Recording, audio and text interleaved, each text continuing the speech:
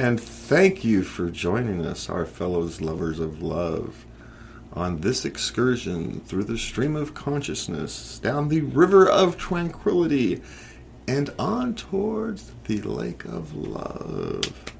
Hey, I got it right for once. What do you know?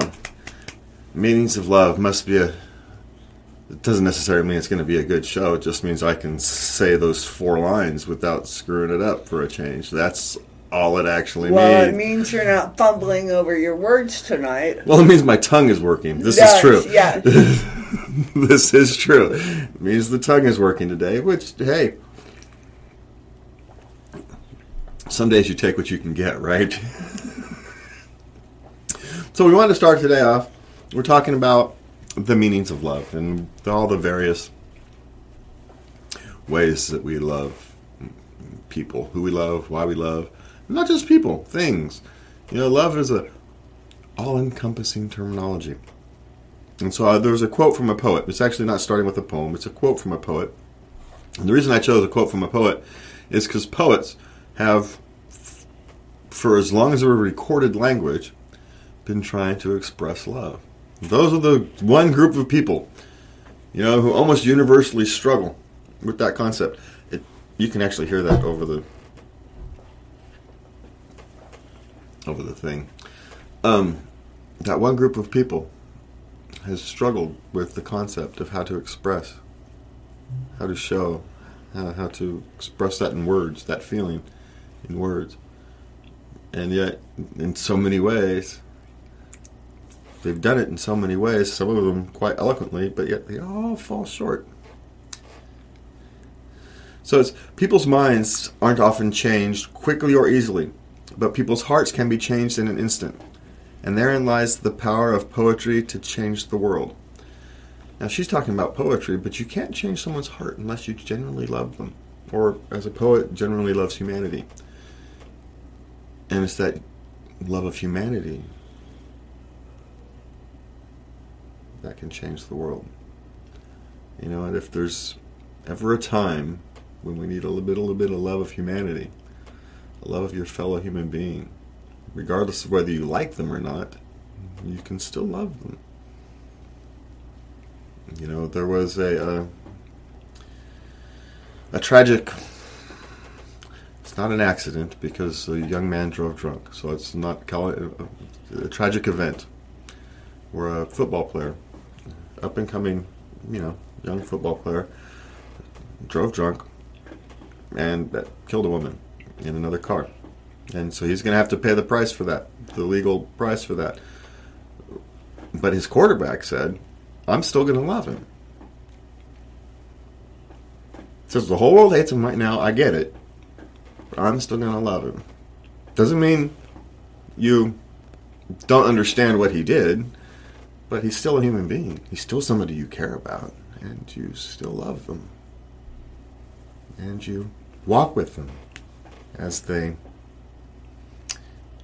pay for their choices. It's going to be a high price, and, you know, it should be.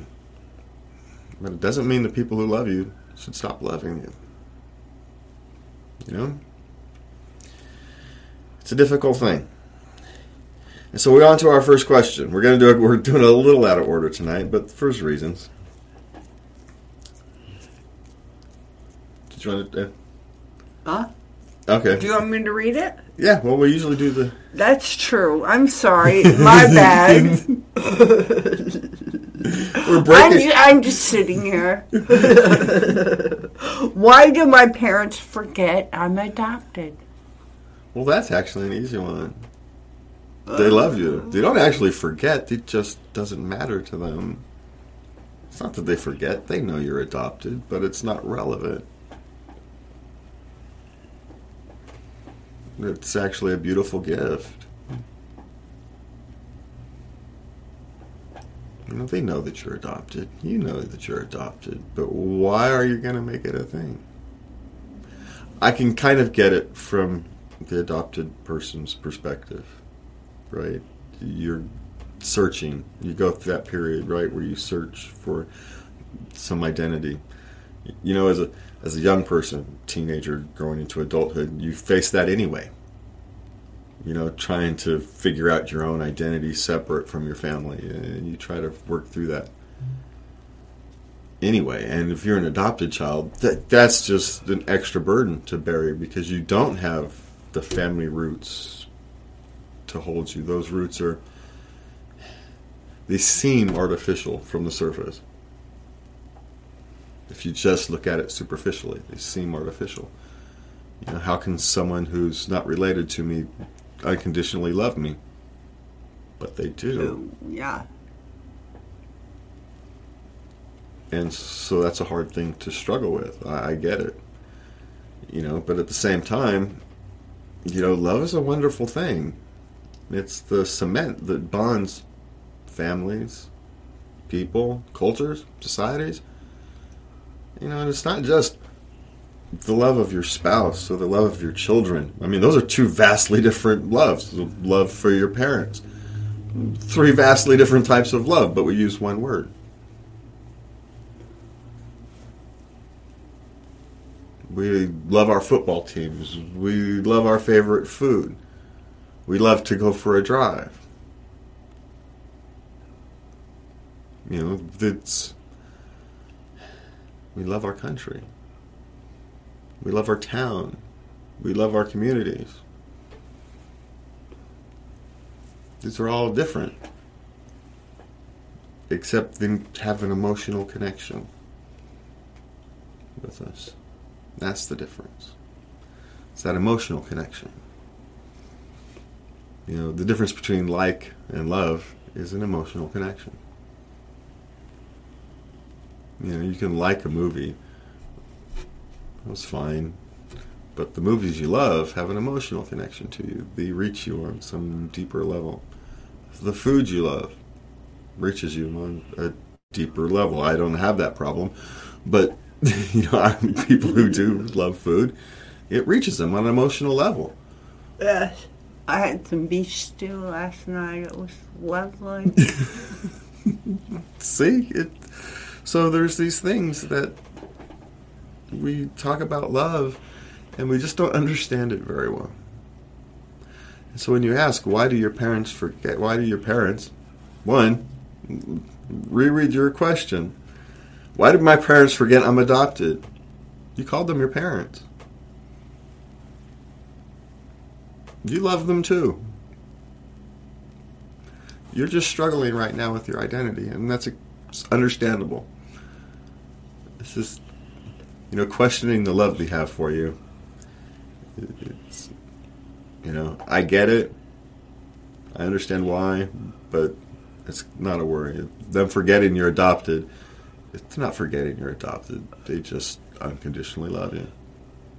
That's all it is. And it's a beautiful thing. We need more of it. Treasure it. Give them a hug. I would. Give them a hug from me. How's that?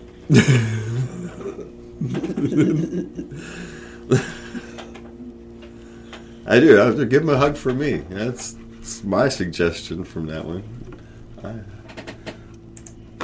All right. So, let me remove that. Okay, so there's an interesting thing in going on these days. Talk about playgrounds and childhood safety, and we all want to raise our childhood safe. But in Germany, there's an interesting push for riskier playgrounds, and the people who are pushing it are the odd group. The idea is odd. Well, the idea is not necessarily. It's just from who it's coming. There's lots of people who have pushed for allowing playgrounds to remain not necessarily deliberately risky, but, you have to be able to learn to make judgments, and life is inherently risky, and, playgrounds are part of that learning.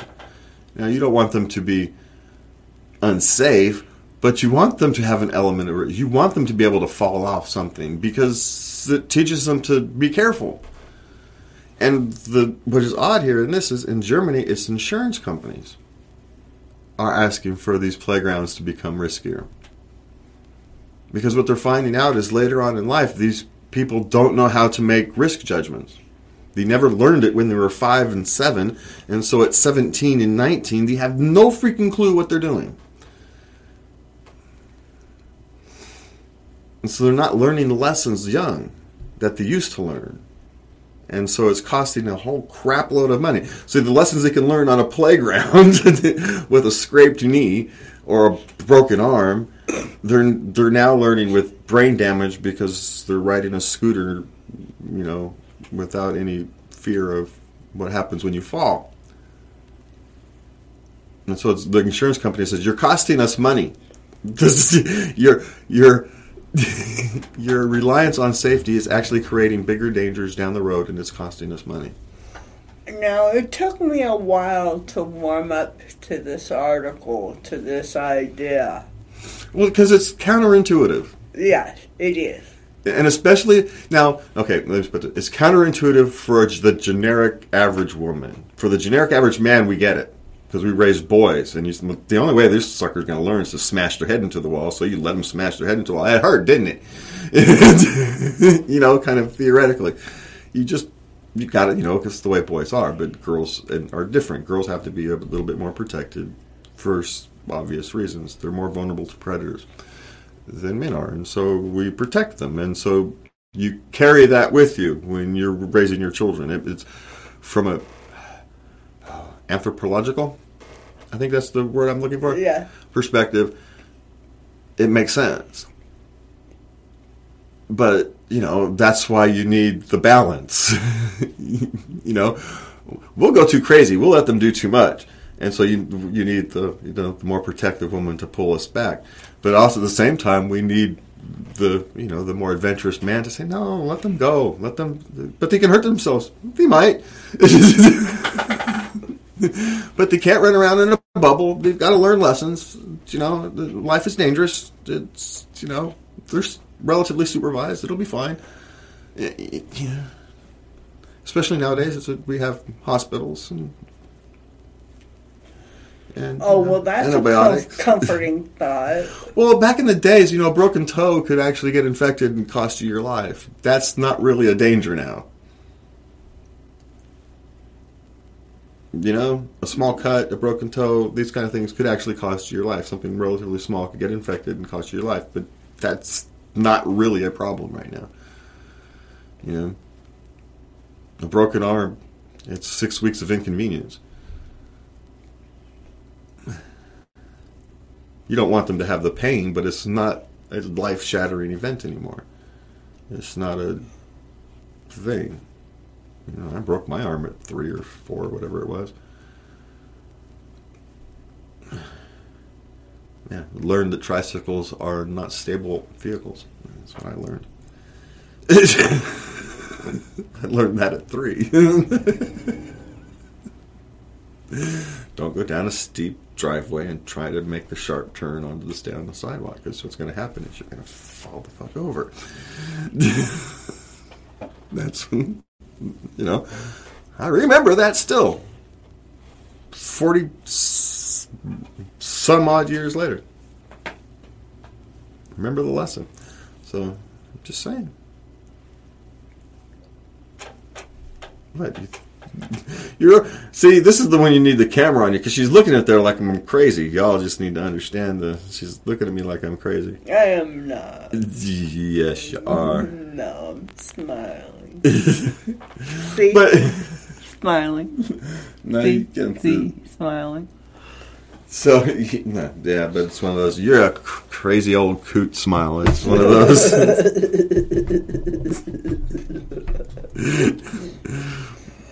But I'm also correct. I may be a crazy old coot, but I'm also correct on this. All right. Let me see. So what do we got next? Is a 2-parent income worth it? God, that's so subjective. Well, it also kind of depends on career goals and how much your income you're making. And the article, he talked about, women staying home, but it doesn't really matter which. From my perspective, the article is a little overly traditional. Oh, really? Okay. But the concept is one person, whether it's 2 incomes, whether who's out earning the majority income, who's earning the big income, who's earning the thing. It's not really relevant. You know, if a stay-at-home parent, you know, a stay-at-home father is just as capable as a stay-at-home mother. You know, it'll look different, but we've had a few of those here in this neighborhood. Yeah. I see them out with a parade of kids. It's cute. Well, and it depends on, you know, the life goals of each person, how much money the other person can theoretically make. I mean, if you're just working to pay the daycare bills, it may not be worth it unless you're building a long-term career. Then you know, it's maybe you're sacrificing current things for a future high-powered career. But if that's not what you want, if what you want to do is raise your kids because that's what's going to give you rewards, that's what's going to emotionally reward you, that's what's going to make you love your family and yourself and your community, and that's what you do. Of course, the problem is, in places like where we live, it's simply expensive. How do you afford a $500,000 house? Modest, 3 small bedrooms, 1 bath house is about $500,000 in our neighborhood. Not even a big house. A small little house on a small little lot. How are you supposed to afford that on a one income? Unless that person's a doctor or a lawyer or government consultant.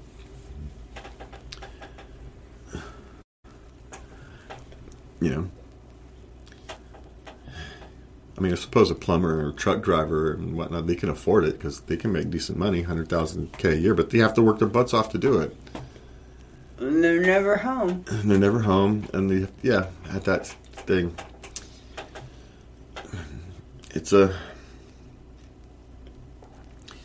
we've kind of gone down a primrose path that wasn't real, this whole 2-parent, 2-income families.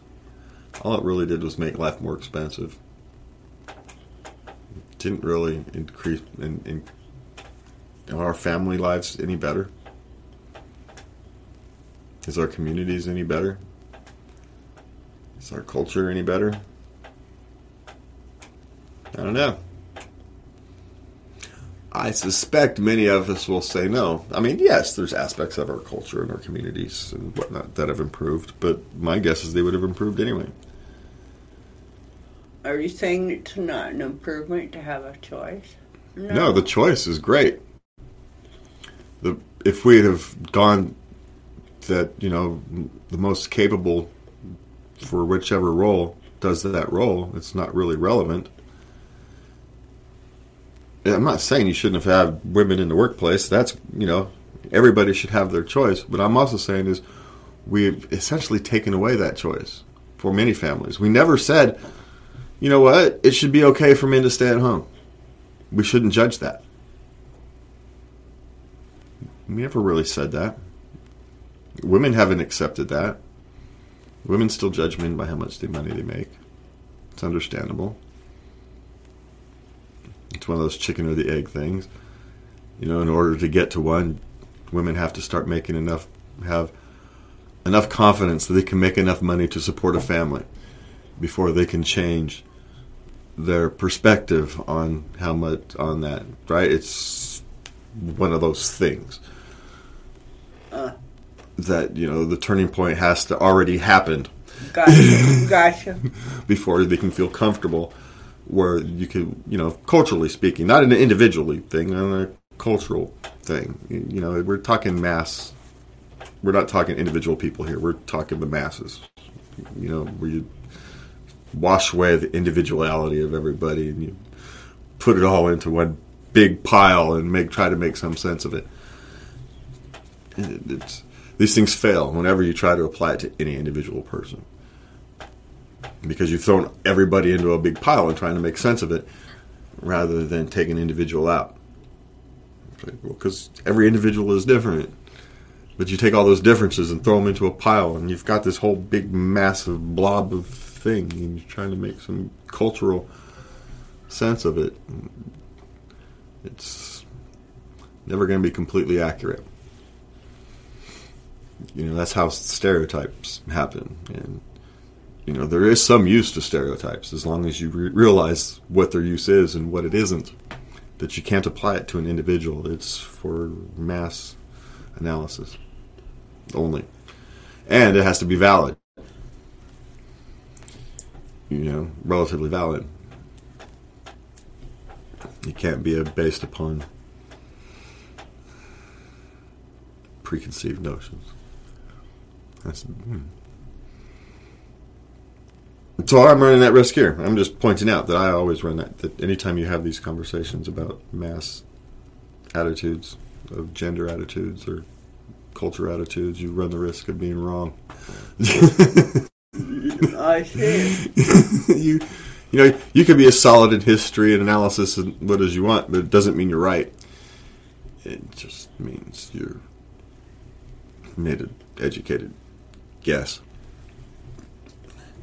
And, I've been as wrong as much as I've been right in my life. If not more. I get better as I get older, I suppose. Now, there was this one, marriage advice from John Adams. I love this article. Okay. So what was it? Well, now, the thing is, I thought he was single. He was single for a long time. It took a long time for him for his wife to agree to marry.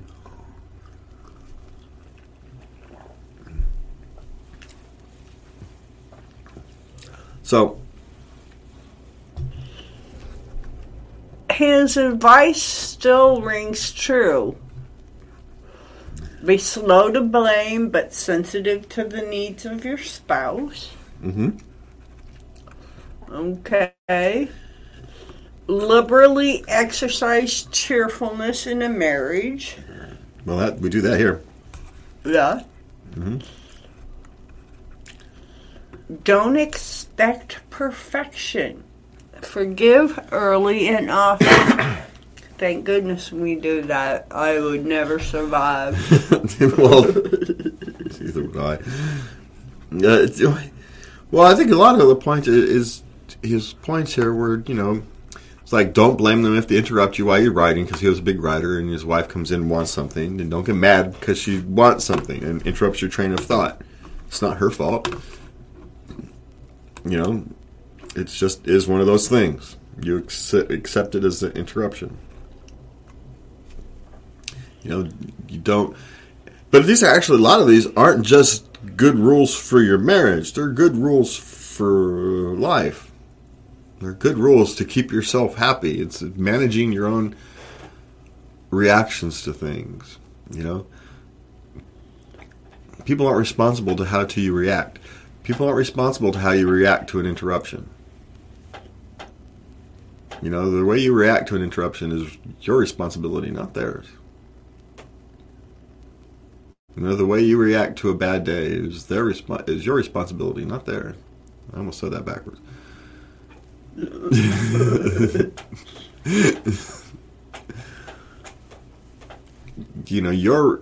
How you react is ultimately your responsibility, and when you accept that responsibility and you make positive affirmations to accept that responsibility, your partner notices, even if they don't notice. And they will respond in kind. I notice. I'm sure I missed half of it. Yeah, but you notice, even if you don't notice the thing, a particular thing, you notice the overall feeling. Yeah. The overall feeling is there. You may not notice the things, but you notice the feelings. You notice the emotion attached to them. Well, you're usually very. I would say you're rarely upset. You're usually very calm. I get a calm response. I can always expect a calm response. Now my fears and insecurities sometimes come into play, but that's a different thing. We all have fears and insecurities, but That's actually part of it. Everybody has their own fears and insecurities, including me. You're sitting here giving me all kind of praises, but the only reason you give these praises is because you accept my foibles, my quirks. Yeah, I'm a quirky person. I'm not an easy human being to live with. You think I am, but it's because we give each other the freedom to be those quirky people we are. And so it makes life easy that way. Well, you have taught me. I prayed for someone who was kind. That's all I cared about. Just somebody who was kind for 10 years. And I thought I knew what kind was, but you taught me a whole new level. Well, I don't know. I should just accept these things. When someone says that, I should just accept it. Well, maybe I should talk to my therapist about why I have the need to downplay that kind of a thing. Rose-colored glasses. You can try. Well, I can try. Yeah, I'm just saying, why do I feel the instinct to? Man, we're really going to have to sit here and have a marriage therapy session on your friend. All your friends notice it too. I'm not the only one. Well, they notice I'm open. What they notice is that I'm open and honest, and that's attractive to people who like that kind of thing. It's welcoming. People feel comfortable when you're open and honest. But I'm only open and honest. It's a self-preservation thing. My anxiety disorder. Well, you could be open and honest and an asshole, but you're not. This is true. It could go the other way. You don't. There is brutal honesty and there is honesty with kindness, and you can be both. You can be blunt and kind at the same time. Yes, you have raised it to an art form. You don't have to be blunt and brutal. You can be blunt and kind. It's not impossible. It's not always easy, but so kindness is its own reward. It is. It's its own reward. It is, yes. So I don't know. We are at our halftime, Lubby. Okay, I'll be right back. All right, we are going to give Lubby her quick break, and we'll be right back.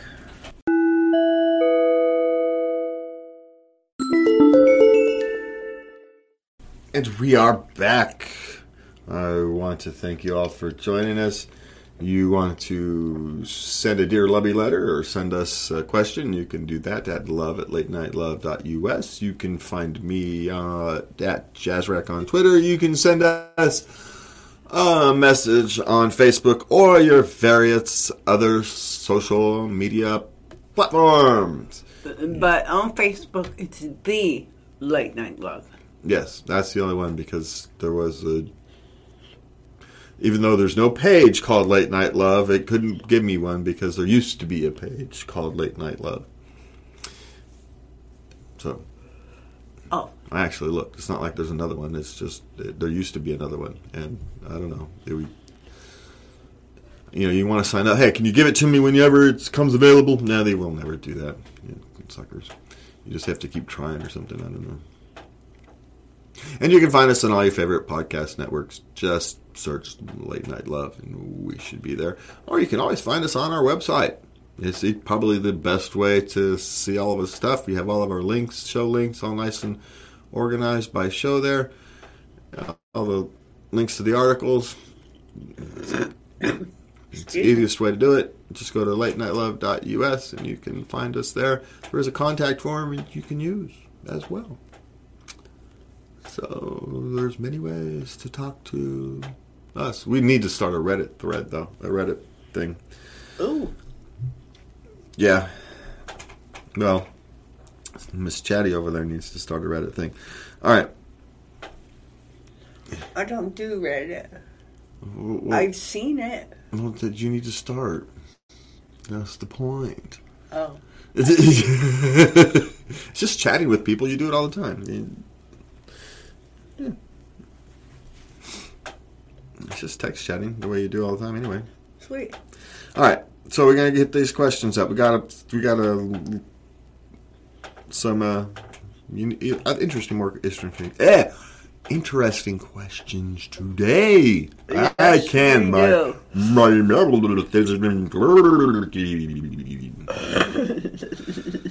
Good Lord. Okay. Sorry. I apologize for that one. But man, trying to get my mouth to work. Okay. On to the first one. Yep. My neighbor keeps on watching me through her window. Miss Kravitz. Every time I look at her, she hides behind the curtains. Maybe she's just nosy. I don't know. Would it bother you if it happened to you, and what would you do? It's like that Bewitched, from Bewitched, the Miss Kravitz. What was her name? Was that Miss Kravitz across the street? Yes. Yeah. Yeah, it's just always peeking through the windows. Yeah. I don't know. It kind of depends. I mean, these things, Well, it you could could be go creepy. over and introduce yourself. I mean, one, Take her some cookies. the fact that it's a woman is less creepy than it's a man for some reason. And I don't know why. It shouldn't be, but it is. You know, she's probably just being nosy, has nothing else to do, and just kind of looking, and you happen to be the person who lives across the street. If I were to guess. You know, if you really want to do it, just wave at her every time. Very excited wave. Yes. Yeah. Hey! Yeah, just be a very excited wave, and you'll embarrass her to stop. That would be my actual. Should try that. I'd take her some cookies. Hey, how you doing? You look lonely over here. Well, see, I wouldn't do that because then you might end up. You know, she might be lonely, and you know, you want to be kind and everything, but she also might be crazy. And so you want to be careful. You know, it could be a hoarder or something. You never know. And you know, there's nothing wrong with, you know, everybody. We talk about wanting to love our community and love our fellow human beings and love humanity. And so, you know, you want to approach it with love, but at the same time, you need to be cautious, which is why it's like, you know, try the big white thing and see what happens. You'll either embarrass her or she'll eventually be comfortable enough to come out and actually talk to you because you're being kind. So give a kind, genuine, excited wave. Hello. Just say hello to her every time. See what happens. It's less threatening that it's a woman than it is a man. Just for whatever sexist reason it is. It is. If it was a man doing it, I'd feel creeped out. Why is that? Because historically speaking, there's less danger from a predatory woman than a predatory man. Historically speaking, that's true. Or the dangers the dangers from a predatory man are more prevalent, obvious, than the dangers from a predatory woman.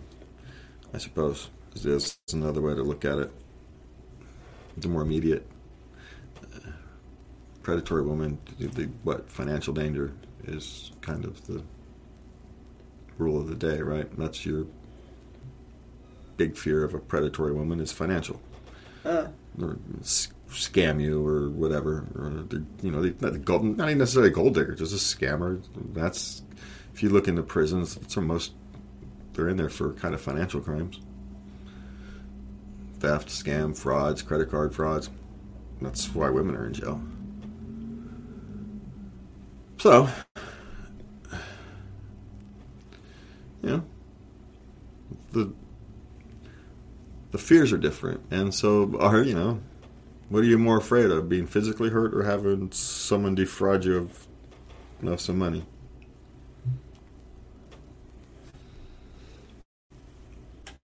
Yeah, you're going to fear the more immediate fear.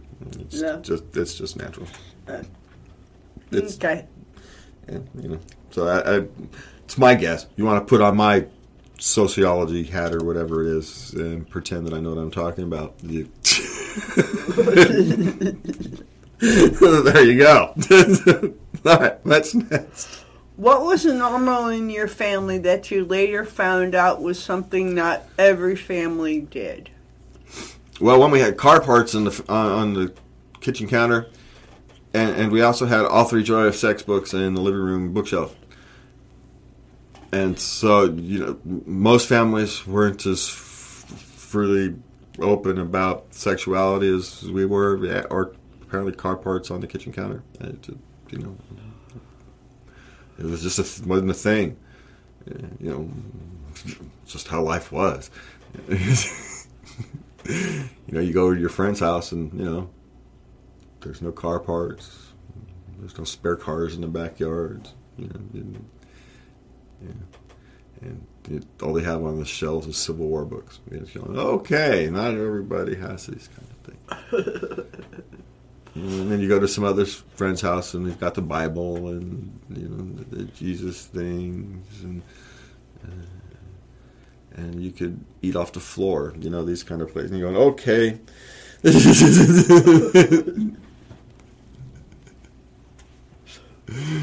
Yeah. It's kind of simple. And there's nothing. That's America. Yeah. But it also wasn't a thing, It was just we didn't really think about it. Yeah, we all lived differently. So what? We didn't think about it. At least as kids, we didn't think about it. I didn't. I thought everybody did naked nights on Thursday. That's what I thought everybody did. No. Even in my house, they didn't do naked nights on Thursdays.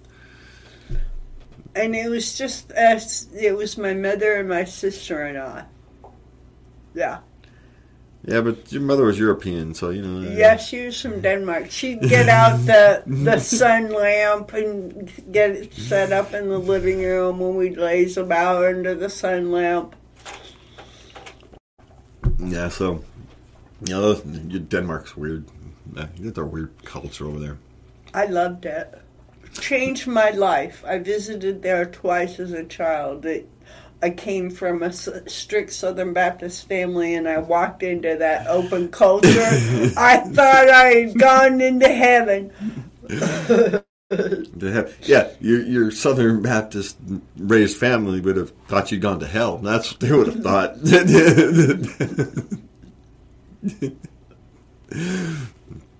But, there's nothing wrong with either one, to be honest. If it works for you, it works for you. That's what's important.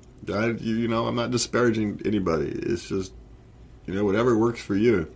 Whatever gets you through this freaking roller coaster life, gets you through this roller coaster life. I'm not here to judge. You want to go to do it for Denmark, or you want to, do it for God, whatever. Knock yourselves out. Just say, well, that's to do it for Denmark. It's because he had a campaign a couple years ago in Denmark. Yes, I remember that one. That was good. Yeah, their birth rate was too low, so they actually had a campaign. They had a public service campaign out encouraging people to have sex. Which is kind of strange. You got the government running around telling people to go have some unprotected whoopee. Go on, go play. Go on. That's Denmark for you. That's Denmark. Go play. God, I love that place. It's just go play. We need you to go play. Go on. What? Okay. I didn't know teenagers needed encouraging. Young people needed encouraging to do that, but apparently they do. Yeah. Maybe it's when you're too open about it. There's, you're so open about it, it's not a thing. It's not a thing. And so it's like, no, we need it to be a thing. They're going,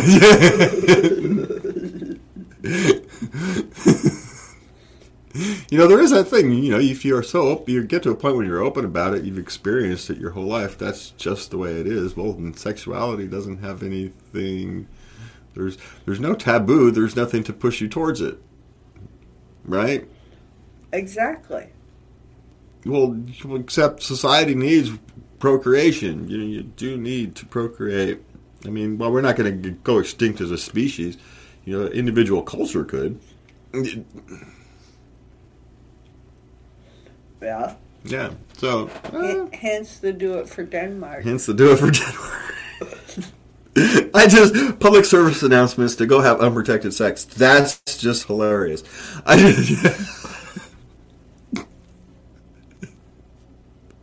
Because if you break it down, that's what they're asking you to do.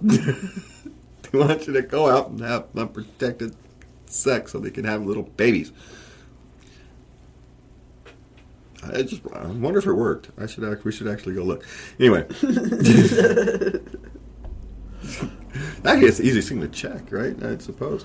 Okay, here's one for you. Yeah. My supervisor confirmed that management is dumping a bunch of workload on me to have me quit. What are ways to deal with that legally and to fuck them over? Well, one, don't try and fuck them over. Because that only hurts you. Now, what you can do is, A, don't quit. Because they want you to quit so they don't have to pay you unemployment. So here's what you do. You start looking for another job. And two, you only do what you can do. And you document everything else. Send yourself emails. Copy all your emails, send them to you privately. So you got it all as documented as much as you can for when they try to... Because when they will eventually fire you, because they're putting more work on than you can possibly do.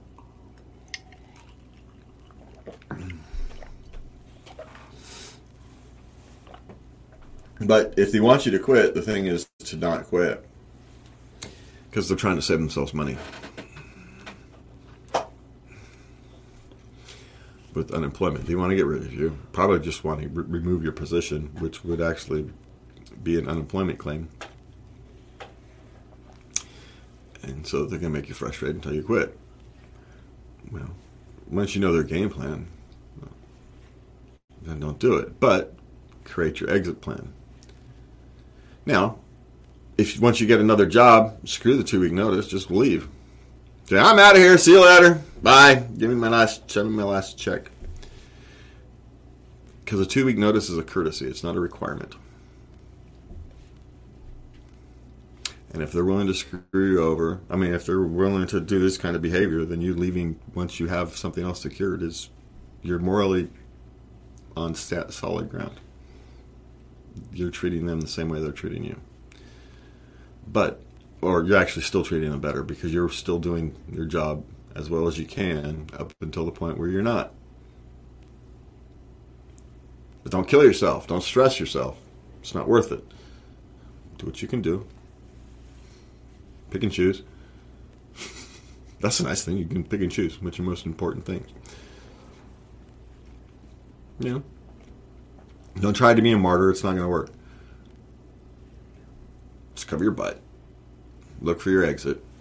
Now's a good time to be exiting. So go find an exit. Now, there's a bigger question. Why are they trying to get rid of you? Are you too expensive for the role? They just want to get rid of your position? Or are you some kind of cultural problem? Because if you're a cultural problem or something, you may run into this later on. Now, they could just be a dickwad company. There's some signs that that's true. You may not want to work there anyway. So, just prepare yourself to move on and cover your butt.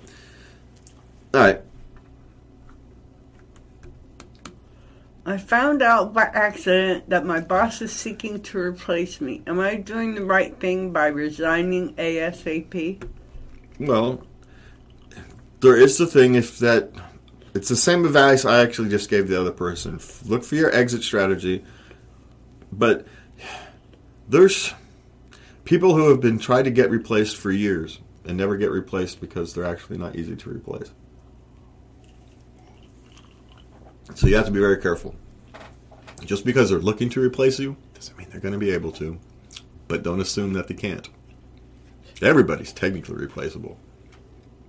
But the fact that if they want to replace you and haven't yet, it means you have some skills or some knowledge that they need. So, you've got that.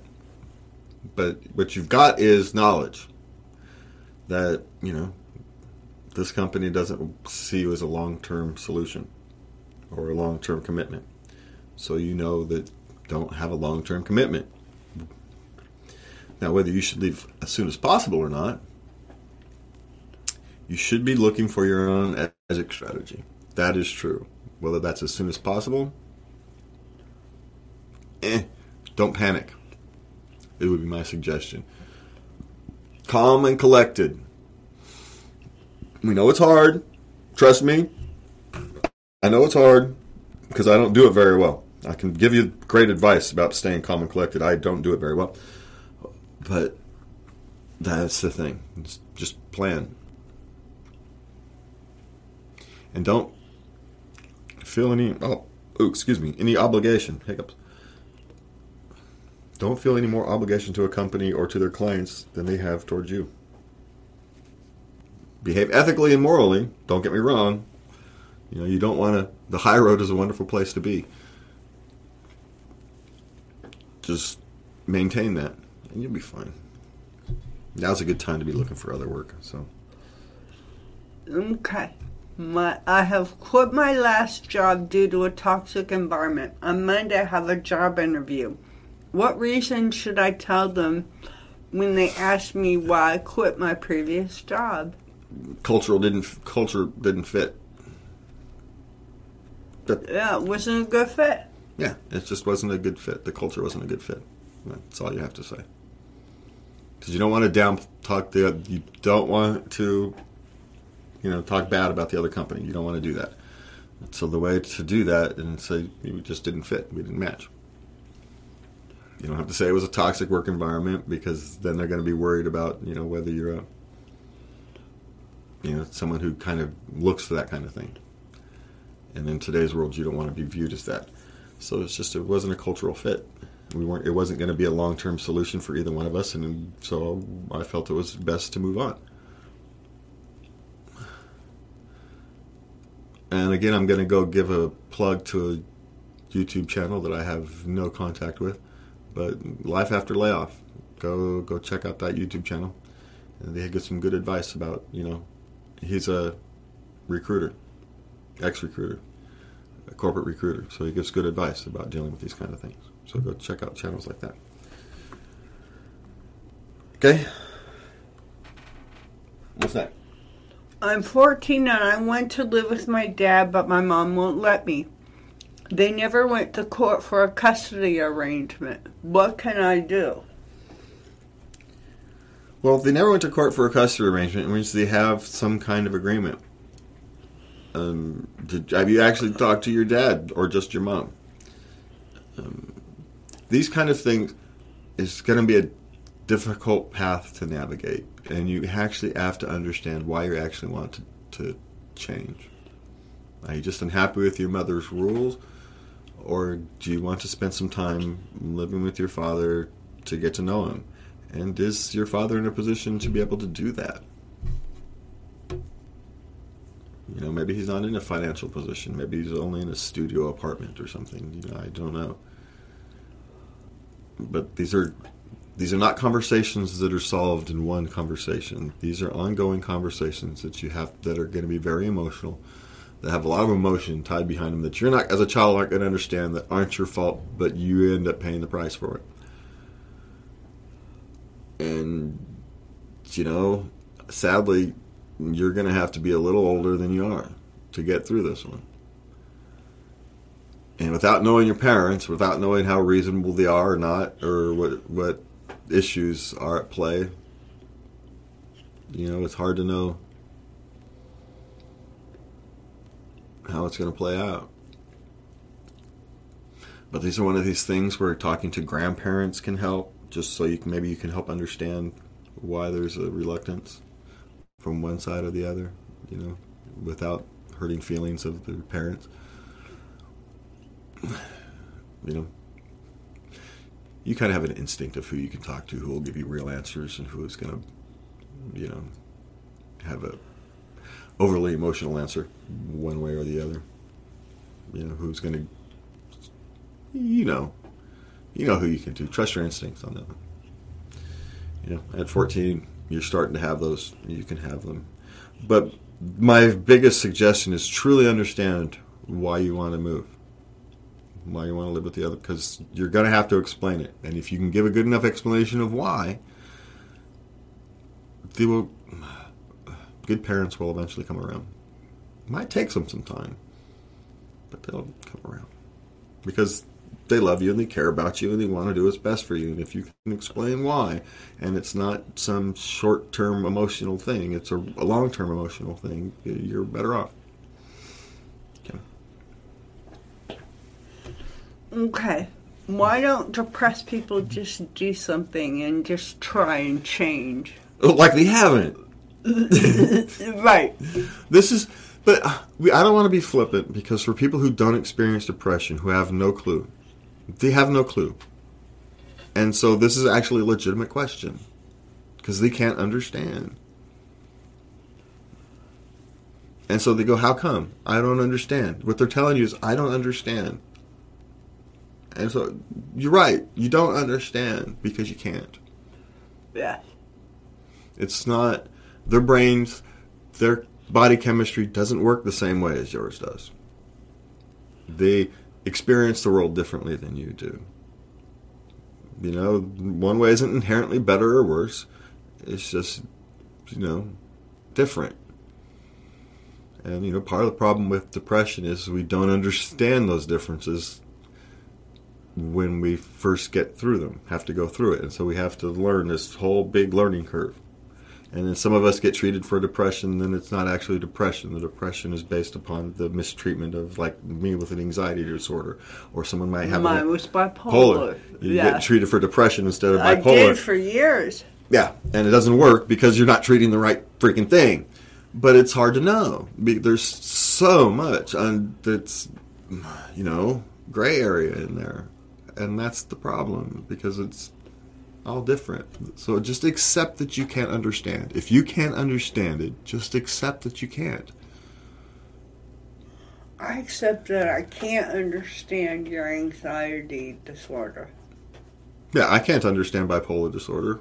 I just accept that what you tell me is true. Exactly. I listen to you. You do a good job at describing. And I listen to you and I try and put myself in your shoes, but that's the best I can do. I can't walk your walk. No, it's not possible. Right. And you can't.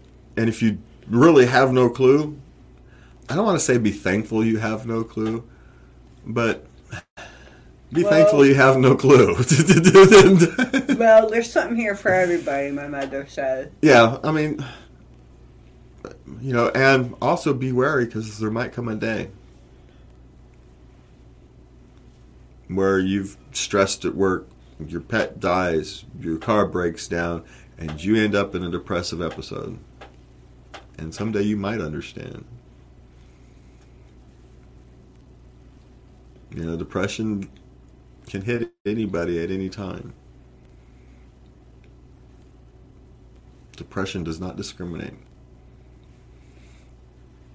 Doesn't care how rich you are, doesn't care how poor you are, doesn't care how educated you are or not, doesn't care about your skin color, your cultural background, doesn't care. It's a natural phenomenon. It's been with human beings for as far as we can figure out, as far as recorded human history. And so it's a thing. It's real. And accept that it's real. And if you love those who are going through it, it helps them. Yes, it does. So, that's my suggestion. Okay, I've been waiting for this last one. Uh-huh. My fiancé told me that my 6-year-old daughter won't be allowed to attend our wedding. My daughter is everything to me. She will not be allowed on my special day. How should I respond? I'll tell you how I would respond. I got well, if she ain't there, then I ain't gonna be there. Well, actually, my response was, well, it's a good thing to know that this is a control freak, and you can get out of the relationship now. Yes. Because it's not that you're going to be raising a child with this person. Well, you've got to understand, it's not that we're talking about our things, and he doesn't want children there, and I want children there, and we're having this discussion, and we kind of at loggerheads, and so what do we do? That wasn't the question. Read the question again. Okay, wait a minute. Fiance. So it's my fiance told me. This is a guy. This is a guy with a daughter.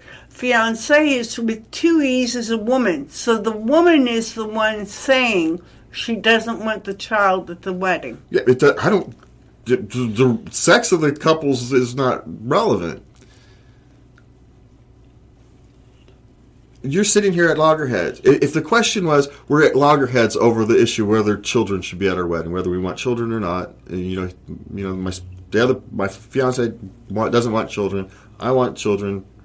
Right? There's an argument to not wanting children at a wedding. There's actually a legitimate argument there. I can understand that. But read the question. My fiance told me. Not my fiance asked. Not my fiance wants. Not my fiance told me. That's the warning word. There wasn't a discussion. There wasn't we're arguing over this.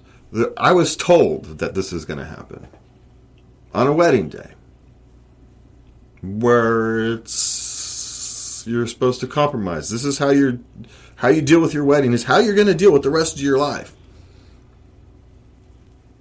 So this person, I don't care if it's a man or a woman, told you that your daughter can't come to the wedding. Not asked. Not once. Not would prefer. All these things that a normal, healthy relationship you would address this kind of an issue. The fact that I can't even comprehend. I can comprehend. I don't want children at the wedding. It's I don't want to deal with the distraction. I don't want you want the perfect thing. I can get that, but that's not what's happening here. I told you it's not going to happen. They told me this wasn't going to happen. It wasn't a discussion. It wasn't a desire. It wasn't a wish. It was a command. That's not how healthy relationships work. Ours does. I tell you every day you have to put in triplicate what you're going to do. I've yet to receive a piece of paper. Yeah, exactly. I have to approve of your activities. Yeah, that's going to happen.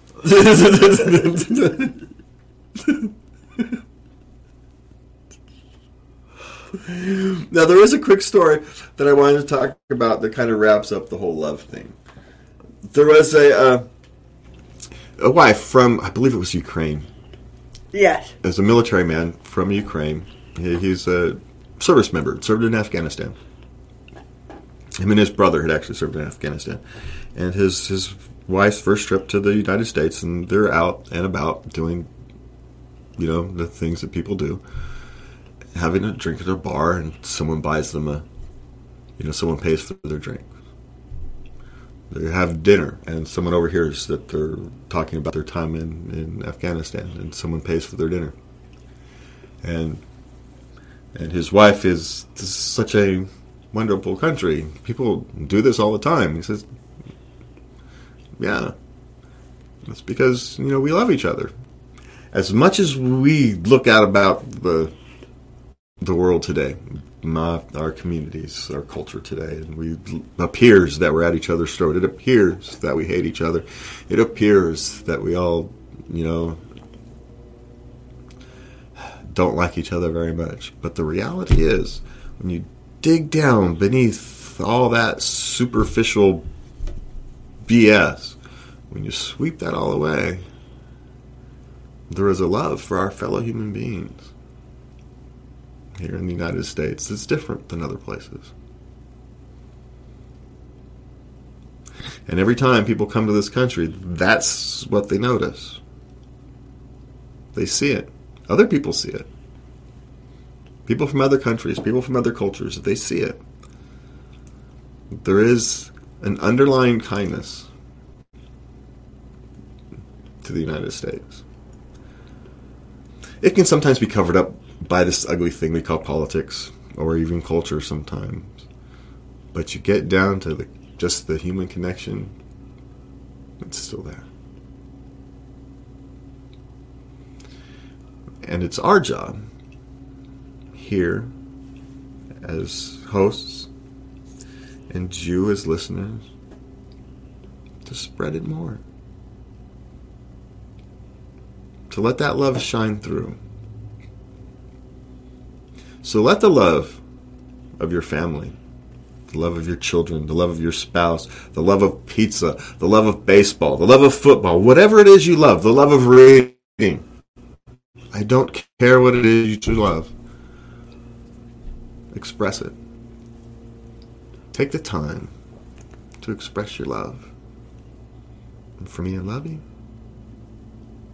Good night, and love everybody. Good night.